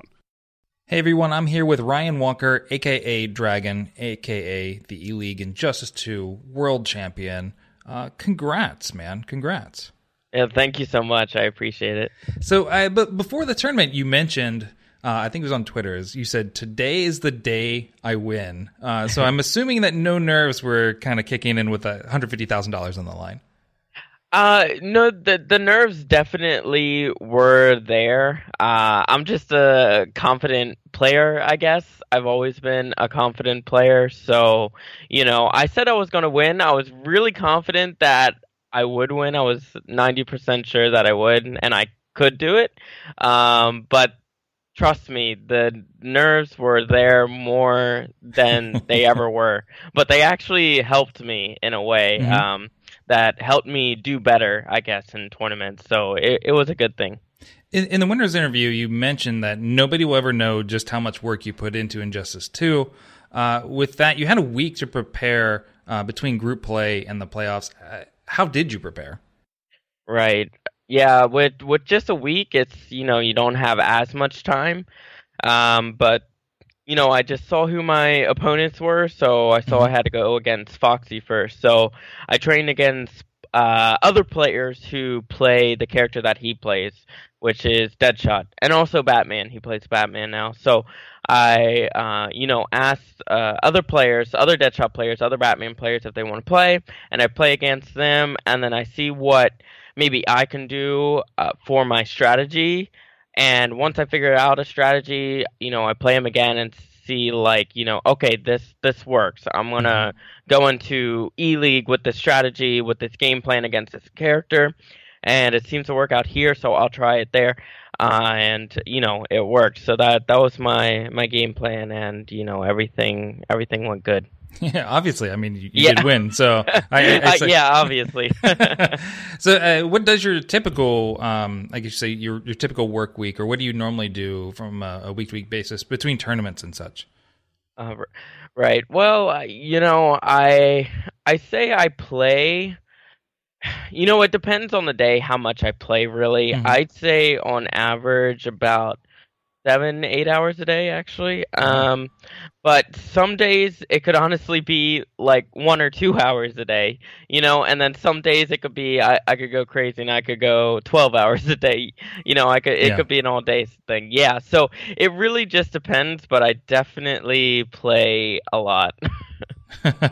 So going into this tournament, there was just a lot of hype surrounding Sonic Fox as being the potential winner. Most people had him. Sorry, there's like a truck backing up as well, if you can hear that. That's okay. Yeah. So, I mean, you had already had a successful year. You had won EVO. You were top 5 in almost every Premier League event you attended. I believe your worst finish was like 9th at Defend the North. I mean, did you feel overlooked or not taken seriously? And how did that affect you both mentally and in your prep? I don't think I was ever really overlooked, I'd say. Sonic Fox wasn't there, which no one expected. But I'm a player who did win EVO, and now I just won ELEAGUE. So I don't think everyone always knew that I was a great player, and anyone who went against me would, it would be a tough competition, I guess. So I definitely wouldn't say that, but it's even without Sonic Fox, it's a tough tournament to win, But I did it. I practiced, and I won. A lot of competitors switched up characters throughout the tournament, but you stayed with Black Adam nearly like the entire time, maybe even the entire time. I mean, did you ever feel that that gave you an advantage or an edge, or did you ever consider switching up? I mean, I don't think you ever dropped more than one round leading up till the finals, grand finals. Yeah, I definitely considered switching characters. Well, I wouldn't say considered, but I was thinking about if a certain situation happened during a set with one of these players that I would switch to Aquaman, and that situation was if I was up 2-1 against either Foxy's Batman or Tekken Master's Batman or even King's Batman. They actually all played Batman, and I lost the game. So it was 2-2. They had to stick with Batman because they just won. I would switch to Aquaman because I actually do know the Batman matchup better with Aquaman, and I think he does better. So that's the only situation that I would have gone Aquaman, and I could have, but it just didn't happen that way. So I could, I was able to stick with Black Adam all the way. I'm trying to think of back in EVO, you used Aquaman at EVO though, correct? Yes, I did. I thought you did. So, Okay, so let's talk a little bit about that winners final against Tekken Master. I believe it was like game 2. You're both down to like maybe like 4 pixels of life, and he drops. I mean, he totally whiffs. It was one of those rare moments, basically, in the tournament where things felt level in the matchup. Because I think you both might have been 1-1 at that point. Do you think that gave you the momentum swing you needed to win out the match? I mean, what went through your mind when he dropped? You know, if you watch it again, you can actually see me. I just smiled actually because I knew that he messed up. Because I did something that was a very obvious thing to do, and he should have blocked it. But it was, that type of thing where you're in the moment and you don't really realize what could happen because you're both so low on life that the nerves are just so crazy. So that's why I smile, because I kind of got away with something, but I think that really got him on tilt. I think he, it messed up how he thought of everything. He did more risky plays, he got more aggressive, and it didn't really help him out. So I think that's really what, helped me win the whole set. Mm-hmm. And so going into the grand finals versus Foxy Grandpa, I mean, what went through your mind? I mean, you'd already beaten him in the first round and sent him down to the lower bracket. Did you have any concerns going into the grand final against him? Because, I mean, he had a really great run through the tournament. Obviously, I mean, he's at the grand finals. Yeah, he did. I was a little bit nervous, I guess you could say. I'm always nervous in any of my matches, but I'm also confident at the same time, which is kind of weird. But, I know Foxy is a great player. I respect him a lot, so I knew that he would be able to slightly adapt to how I beat him in the winner's side. So the first time around. So I knew that I kind of had to change up my style a bit, because if I played the same way, then he would definitely adapt to it. It's not that if I tested the waters to see if he adapted to it, that would be bad. I could possibly lose a game because of it, because I just know Foxy is that great of a player that he will adapt to that sort of play. So I had to be very careful going against him, but me switching it up really helped, get the win against him. We saw him actually rotate quite a bit through Deadshot and Batman throughout the tournament. I mean, did you have a read on who he'd go with first in the grand final? I wasn't really sure, actually. I thought, maybe he'll try Batman because he picked him up like not too long ago. I think it was 3 weeks ago before ELEAGUE, something like that. And, he really loved him. He thought he was a great character, and he thought that people didn't use him to the best of his ability. So I thought, since Deadshot didn't work the first time for him, I said, maybe he'll go Batman. But Deadshot also didn't surprise me either. I think it could have been a toss-up either way. But what does surprise me is he actually didn't try Batman at all. I thought he was going to try it at least once, whether in the first time we played or in grand finals. So what was your game plan against his Deadshot? I mean, was there any weaknesses that you saw in his play, either from prep or even the round previous? It's really hard to find weaknesses in Foxy. He's the type of player that you just really need to play solid against. You can't, try anything crazy, anything gimmicky. You just got to play solid. You gotta really just be patient as well, because Deadshot and Foxy together, you both of them, you have to play patient against. So if you don't do that, they're going to blow you up. So that was mainly the goal in it. And obviously there's a whole bunch of little, things that go into the matchup as well. But, other than that, those were the big things that I worried about. You'd mentioned you were surprised he didn't switch to Batman. What was your game plan had he switched to Batman? Were you going to Aquaman? Was that the choice? Well, the thing is about that, if I beat his Deadshot with Black Adam and I was up 1-0 and he switched to Batman and beat my Black Adam, then I would switch to Aquaman because I would have the game lead. If that makes sense. So if I picked Aquaman and I beat his Batman, he would go Deadshot, and then his Deadshot would probably beat my Aquaman because that's a really hard matchup to win. So then it would be 2-2. So then I have the last opportunity to switch. He's not able to switch because he got the last game, and now it's 2-2, and I get the final switch. If that makes sense. Yeah.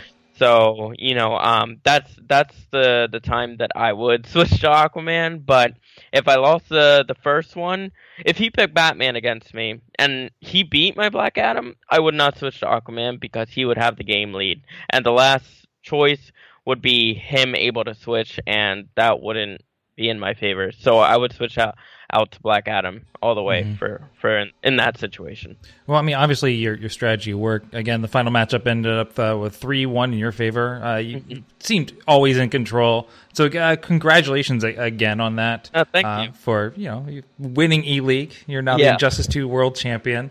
One last thing before you go. I do want to know, with the announcement of Teenage Mutant Ninja Turtles, Atom, and Enchantress, do any of these sound appealing enough to sway you away from Black Adam or Aquaman? Yeah, definitely. I'm going to try out Enchantress. I actually, I love female characters. It's funny because I don't play any female characters right now, but I will play female characters if they have interesting gameplay. I prefer them over male characters for some reason. I don't know why. Usually they're more mobile. But right now I don't know why I'm not. But Enchantress is definitely interesting to me. The Atom is actually interesting as well, but I usually like to see gameplay before I decide what characters I play. So I can't wait to see how they play, but they all seem really cool. So CGI cinematic isn't enough to sway you, just immediately want to switch away from Black Adam? Not entirely, no. All right, man. Well, thank you again, Ryan, for taking some time out of your day and chatting with us about your run. Thank you so much for having me. It was great, man. Thank you again, and we'll be back.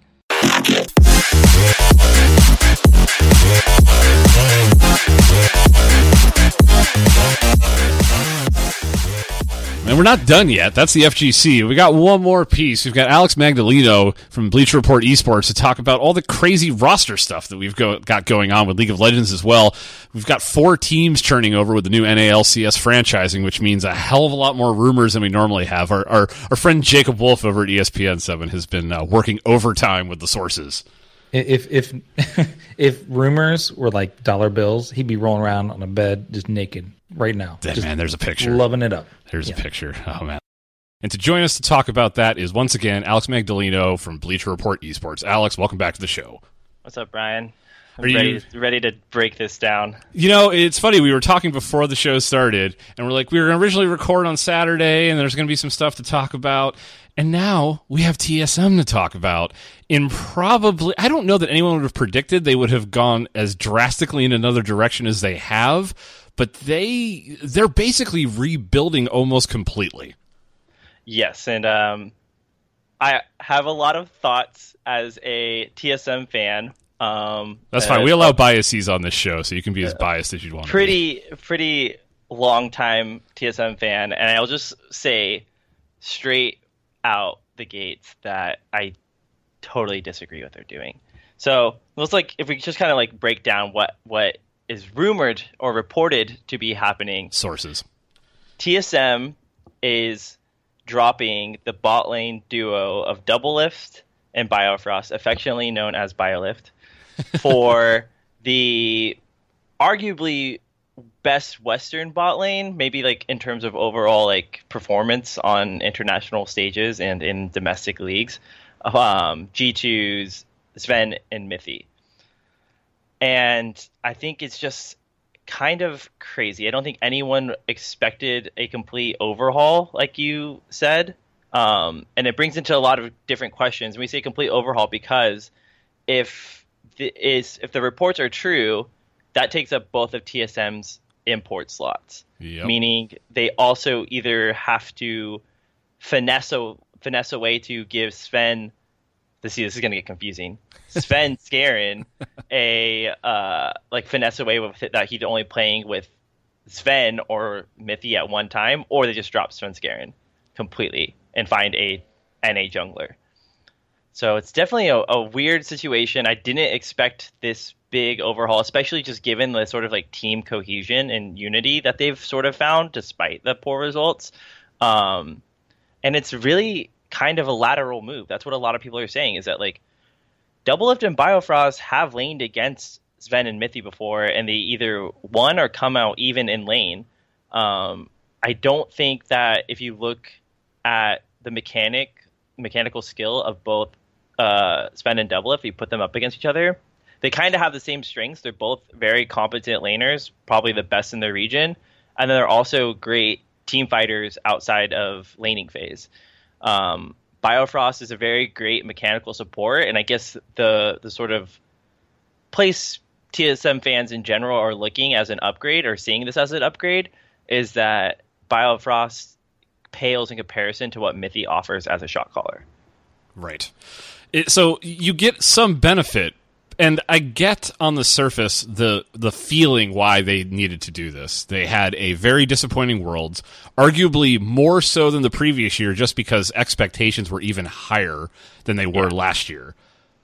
But so to go for an overhaul is not unheard of, but like you said, maybe like it's almost a 1-to-1. Like, you could make an argument that it's a 1-to-1 swap. It's really different people playing the same roles at practically the same level.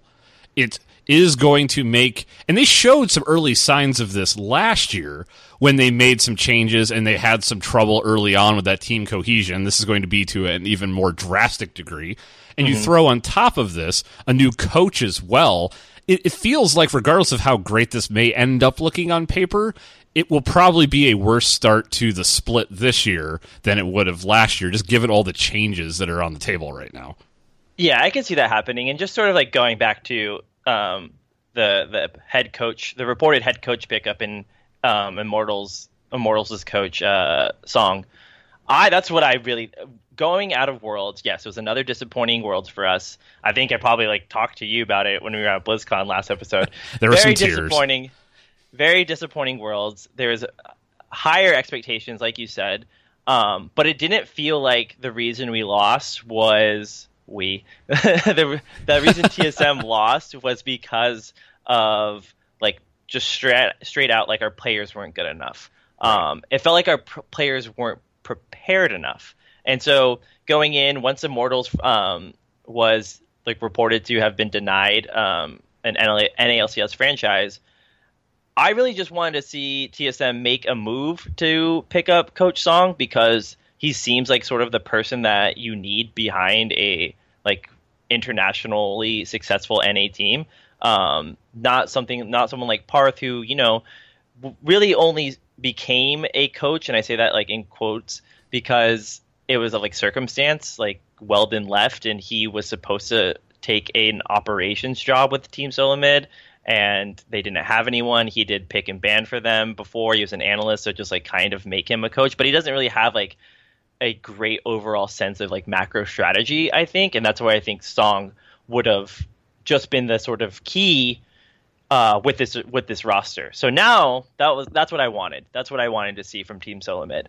And now you throw in a completely different bot lane, a majority EU team. I think the NA jungler spot, it's looking like, if this happens, it's going to be probably Mike Young, who I think is still sort of an unproven jungler. I think the hype was real, and he proved himself in domestic league, and he proved himself at Rift Rivals, but like in the grand scheme of things, what even was Rift Rivals? Like, pretty much nothing. Well, clearly not an indicator of anything based on how Worlds ended up shaking out. Exactly. It's like, if anything, Europe was supposed to be the like weakest region coming out of Rift Rivals, and they showed up way more than NA did. But like specifically Mike Young, I just, if the lineup is Hanser, Mike Young, Bjergsen, Sven, and Mithy with Coach Song, that does seem like an incredible lineup on paper, but the growing pains are going to be there. It just seemed like the easy fit for Team Solomid to like really figure out what this problem is and why they can't get out of group stage would have been to just get a proper coach. I mean, me and you are both really big fans of the Premier League and just like world football in general. And it's like, that's where I see the problem at. Like, it's the manager. There's no fundamental system for Team Solo Mid to work in. They were all very competent players, and they just kind of steamroll themselves to NALCS championships. But when you are put on the same level of like players who are just as good as you, it really comes down to like how you play the game and how you understand the game. And I don't think that they understand the game at a macro level, even if it appears they do. Yep, I would agree wholeheartedly. I think you ended up in this strange situation where if you watch their loss at Worlds, it was not a case of where they were outclassed on an individual basis, right? It was not that every player on the team they were up against were better than every player on TSM. What you had was a lack of a macro strategy, a lack of a good read of the meta, and Song brings that. I mean, we're talking about not just like, oh, he's been on Immortals, but he's been on Rocks, he's been on Longzhu. He has international experience with varying degrees of meta. Like you said before, Parth did not bring that to the table. There's always going to be this question. If this all proves out to be true, there's always going to be this what-if question of what if they had just gone with Song and left the team as is. They would have, in my opinion, definitely had a better spring split and arguably could have had a better... It would just been interesting to see, and now we're never going to get to see that because he's going to get that extra mountain to climb of also trying to bring this team of basically all new players together. Which, again, to be fair, yes, you put Coach Song with this lineup, it sounds like a killer lineup. It sounds like one of the best we probably could ever see in the West. But that being said, it just seems unnecessary. It seems like you're completely breaking up this sort of like TSM family. Maybe I'm like too sentimental to that idea, especially because they all seem to get along. And once I saw this report, I could only think of like Doublelift saying in a TSM Legends episode once that like these are the best friends he's ever had in League of Legends. I'm like, that's all gone. The feels. But it just seems like there was no. It was change for change's sake, which fair play, you can totally do that. But like, it didn't need to happen. I don't think it needed to happen. I think Mithy, in terms of being an upgrade over Biofrost, that's totally fair that he's a shot caller. But I also think that people value that a lot. Not maybe like more than they should, but in like different ways than they should, because the idea that there's a single shot caller in a League of Legends in team now is just kind of like that's dead. The fact that shot calling solely relies on one person's input, I don't think that happens in competitive League of Legends anymore. I don't think if you look at like teams like Samsung or SKT, like they have one person that calls every single play and make sure everyone's in line. It's very much like a team oriented thing, and people and professional players like Bjergsen have said that before, that the idea of a single shot caller doesn't exist. So is Mithy's ability to do that even that much more valuable? I don't know. Yeah, they apparently think so.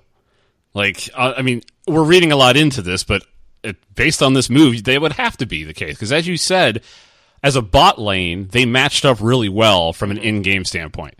So the only thing you could possibly be getting out of this is either A, you're just shaking it up because you feel like you have no other options, which I think you and I both disagree with, or you think there's value in that individual shot caller that you were not getting out of your original bot lane, and now you're going to have that, and that's why you do it. Yeah, and Biofrost is still, even at this point, he's still like an early... He's not a rookie, but he's still like not a veteran player. He's just been around in the league, and I think he was the best or second best performing player at Worlds this year. Probably second best under Hanser. It just seems weird. It just seems weird that you go for this move, and I don't know. Maybe it's Reginald seeing an opportunity in Sven and Mithy being allowed to explore their options early, and he's just taking a chance on it and making a strike, which is, as a fan of Team Solo Mid, the organization, I respect that, and I think that that's what I wanted to see with Coach Song. He was up for grabs, and we made a concerted effort to grab him, but it just seems weird. It just seems completely out of left field. I know that there was like earlier rumors that this all started with that famous like solo queue player Tarzan on stream saying that this would be the new TSM lineup, and everyone was like, no, what does he know? What does he know? Right. Bjergsen, even on stream, was like, he doesn't know anything. And turns out he might have known everything. He had all the answers. He had all the answers, and I guess maybe he has the answers as to why TSM and Reggie thought that this was the decision that they needed to make going forward in 2018 to quote-unquote win Worlds or whatever NA teams say. Yeah, whatever we say to convince ourselves that just winning NALCS is not enough. Yeah, whatever the goal is now internationally. And what is weird is this now, and there hasn't been any rumors to substantiate anything as far as the future of Doublelift and Biofrost, but where do they go now? You now have another top-tier bot lane on the market. Yeah, and so the thing is that a lot of people are already like floating the idea that Steve, paid by Steve, Team Liquid will pick up that duo if there's an option. Which is insane to me, because there's also rumors that Liquid is filling their bench with basically a bunch of former Immortals players on top of all of this. Yeah, and maybe Reggie was talking to Steve over the off season already and was like, Steve made a really good case for just flooding your roster with as many people, and maybe Doublelift and Bio stay, and they just do what the Team Liquid apparently is doing with all these Immortals players. So Team Liquid's picking up reportedly Xmithy, Pobelter, Cody Sun, and Anda, who Anda was their sub-jungler. So that means at Team Liquid currently, at least in the jungle position, they have Dardoch, Xmithy, and Anda, and Rainover. So they have 4 junglers. Why not? Xmithy, Dardoch, and Rainover for the most part. I don't really know much about Anda's ability because he didn't really ever play. But those 3 could all easily have a starting position in the NALCS if they want. In mid lane, they have Mickey, who they imported from Korea late into the season, and they have Pobelter. And I believe they still have Golden Glue, but I'm not even totally sure if they have him anymore. That's kind of the state of Team Liquid, was like, they have so many people we've lost track. Yeah, like, where is this heading? Yep, and Piglet allegedly on his way out of the AD carry spot as well, so things are very much up in the air. We can't forget, there's still a bunch of teams' rosters to fill at this point, which is why this hoarding of players by Team Liquid feels weird at this point, because we have these new organizations, like 100 Thieves and the Warriors team and the Houston Rockets team, that also you're not needs even to going to give staffs. them their names, man. No. You're totally just blowing over that. I don't. Well, see, 100 Thieves I can get behind. What is it? Clutch City Gaming and whatever Golden Goose crap the Warriors came up with. Golden Guardians. Oh, God. Yeah. Piglet's on his way out, apparently, and I think that there's some people are thinking that Steve is just picking up these contracts because they're expiring and like trying to make some money moves off of it and potentially resell them with like Pobelter. That's been floated. I don't think that's true. I think that if Pobelter's on the table, you try to get him because he's the best NA mid, the only NA mid that's around. I don't understand the strategy behind doing this, because unless they're all totally fine with cashing those, not playing and cashing those really fat Disney checks, I don't know. I don't think you could be okay with being on Team Liquid if you're Xmithy and like say Dardoch is the starting jungler. You were just at Worlds. You're on a team that has historically done hasn't achieved a world spot in a long time. Since they were cursed under Team Liquid, they've never been to Worlds. Yeah, why would you want to hang out there, especially with all these other organizations out there that you can jump to? We have these it's a franchise system, and like it's a whole new world for us. So like maybe people are like hedging their bets and thinking that it's just better to play in the league, get the money, and then transition after your career's done and you retire.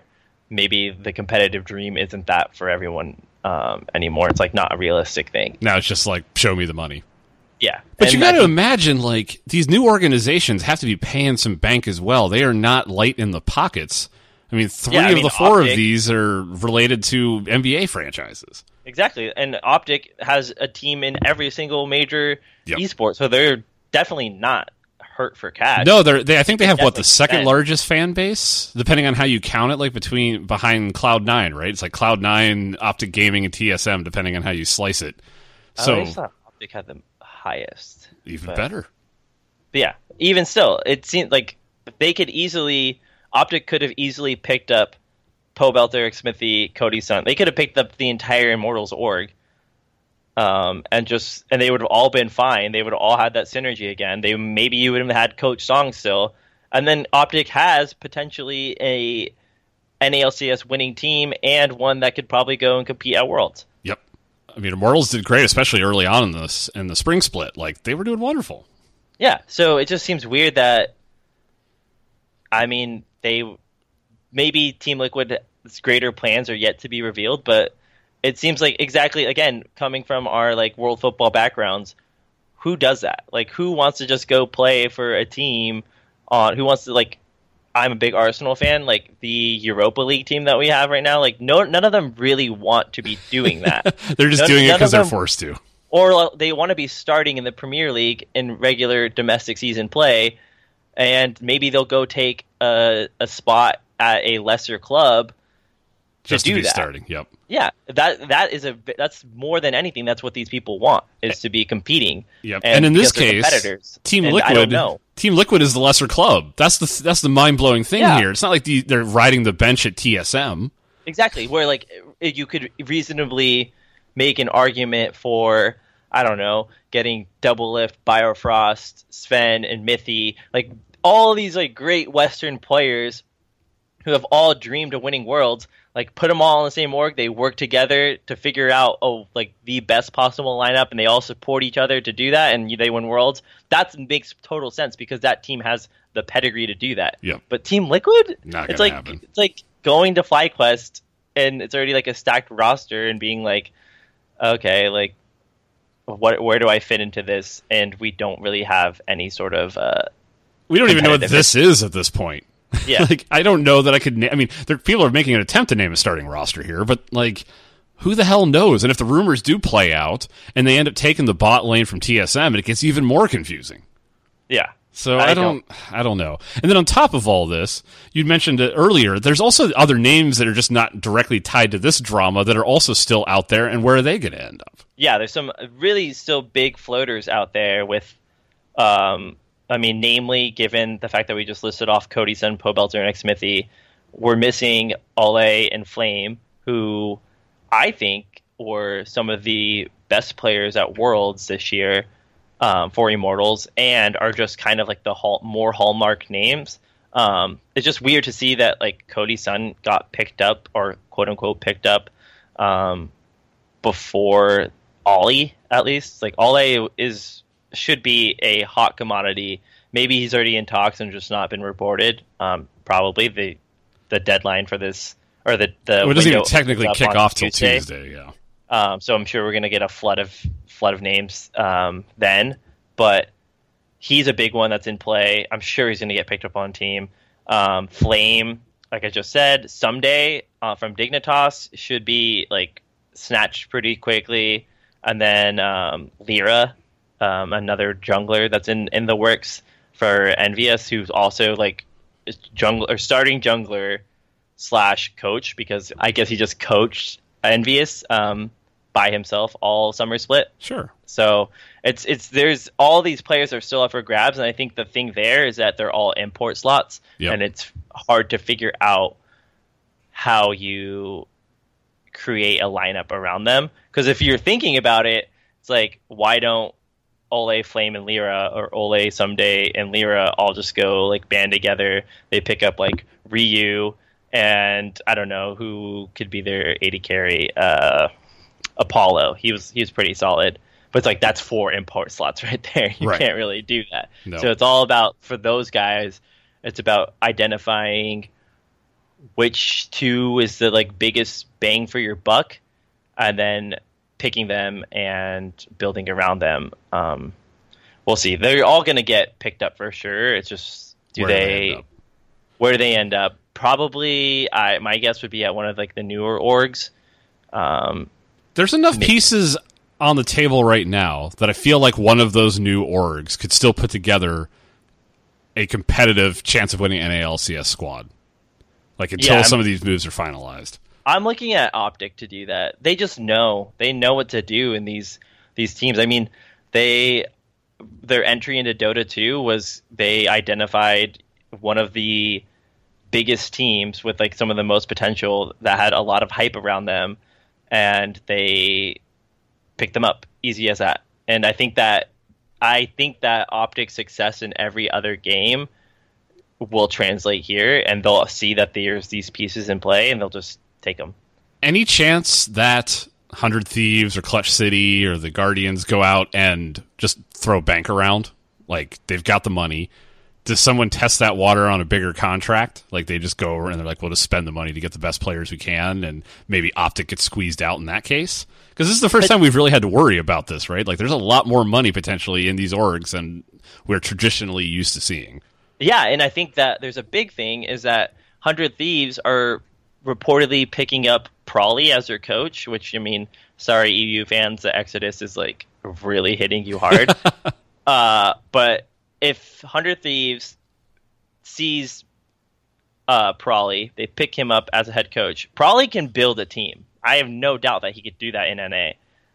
He's one of the best coaches we have in Western League of Legends. I think that they could definitely do that. With Prawley with money, could easily identify the winning parts of an NALCS team. It's gonna be interesting to see. We will definitely have to have you back on next week after the window officially opens on Tuesday, and we hopefully finalize some of these deals. There'll probably be some new details as some of these other names that are floating around land somewhere, and we get a bit better idea of what's going on with the plans at the 4 new squads. But Alex, as always, thank you so much for joining us and making us sound like we know what we're talking about when it comes to League of Legends. Where can folks find more of your stuff? Yeah, like always, you can find me at any of the Bleacher Report esports accounts.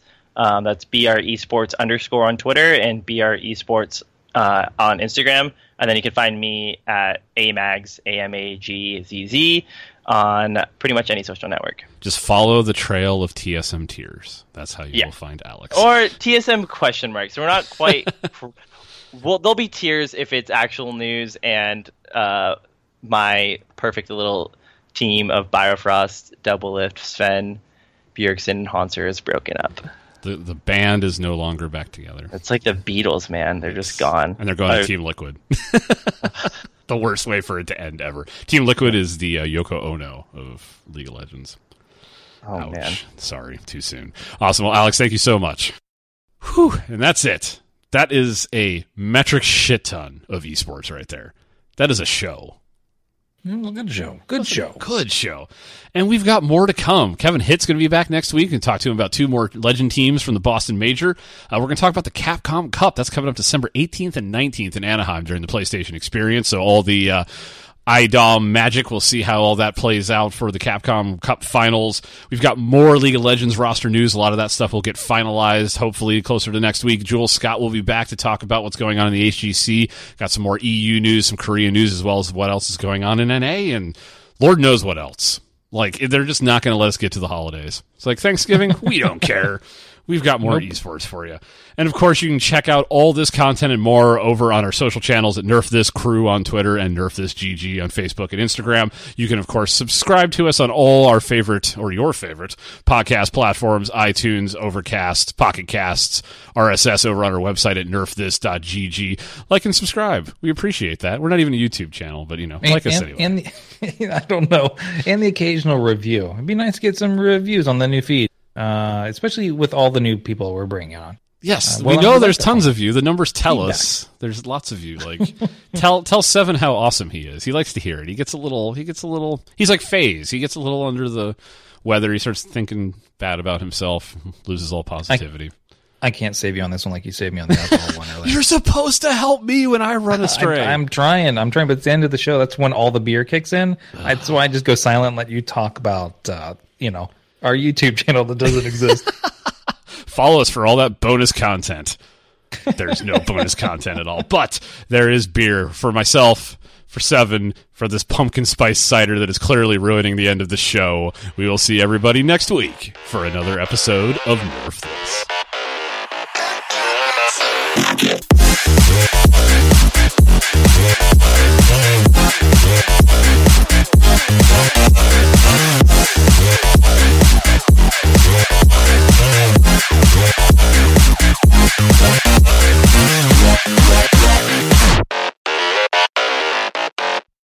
I don't know why I'm tipping my beer at my microphone. Just like, hey. I don't know either. Yeah.